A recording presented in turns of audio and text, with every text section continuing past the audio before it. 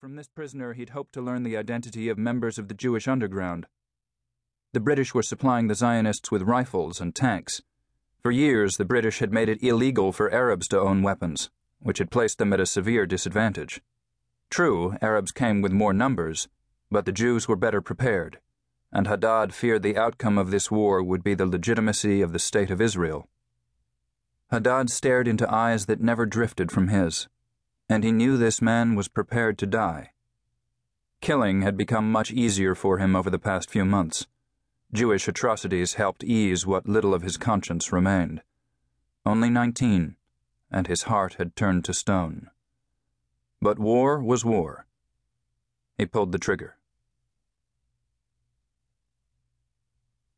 Copenhagen, Denmark, Tuesday, October 4th, 1:45 a.m. The present.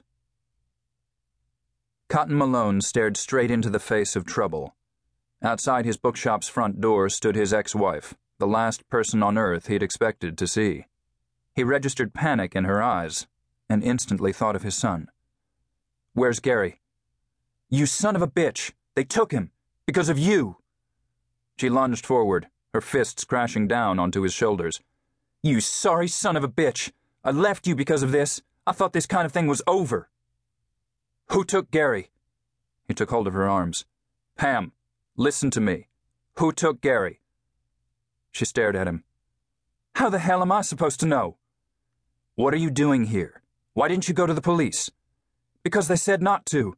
They said if I went anywhere near the police, Gary was dead." "Who's they?" She wrenched her arms free, her face flooded with anger. "I don't know. All they said was for me to wait 2 days, then come here and give you this." She rummaged through her shoulder bag and produced a phone. He flipped open the phone and checked the frequency, enough megahertz to make it world-capable. Suddenly, he felt vulnerable. Heubru Platz was quiet. At this late hour, no one roamed the city square. "Get inside."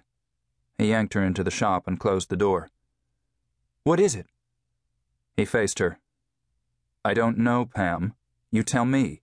Our son has been taken by God knows who, and you wait 2 days before telling a soul about it?" "I wasn't going to jeopardize his life." "And I would? How have I ever done that?" "By being you," she said, and he instantly recalled why he no longer lived with her. He motioned with the phone. "What am I supposed to do with this?" "He said to open your email and it would be explained." She glanced around at the shelves cast in shadows. "Upstairs, right?" Gary would have told her he lived over the store. He certainly hadn't. They'd spoken rarely since he'd retired from the Justice Department and left Georgia last year. But 2 months ago, when he'd brought Gary home after their summer visit, she'd told him that Gary was not his natural son. The boy was the product of an affair from 16 years ago, her response to his own infidelity. He'd wrestled with that demon ever since, and had no intention of ever speaking to Pam Malone again. But things seemed to have changed. "Yeah," he said. "Upstairs." In his apartment, Malone waited for his laptop to boot. Pam had finally grabbed hold of her emotions. She was like that. Her moods ran in waves, soaring highs and cavernous lows. She was a lawyer, like him, but she handled high-stakes trials for Fortune 500 companies. When she'd first gone to law school, he'd thought the decision a way for them to share a life together. Later, he'd learned it was a way for her to gain independence. The laptop was ready. He accessed his mailbox. Nothing here. Pam rushed toward him. "What do you mean? He said to open your email." "That was 2 days ago. And by the way, how did you get here?" "They had a ticket already bought." "Are you nuts? What you did was give them a 2-day head start." "Don't you think I know that? You think I'm a complete idiot?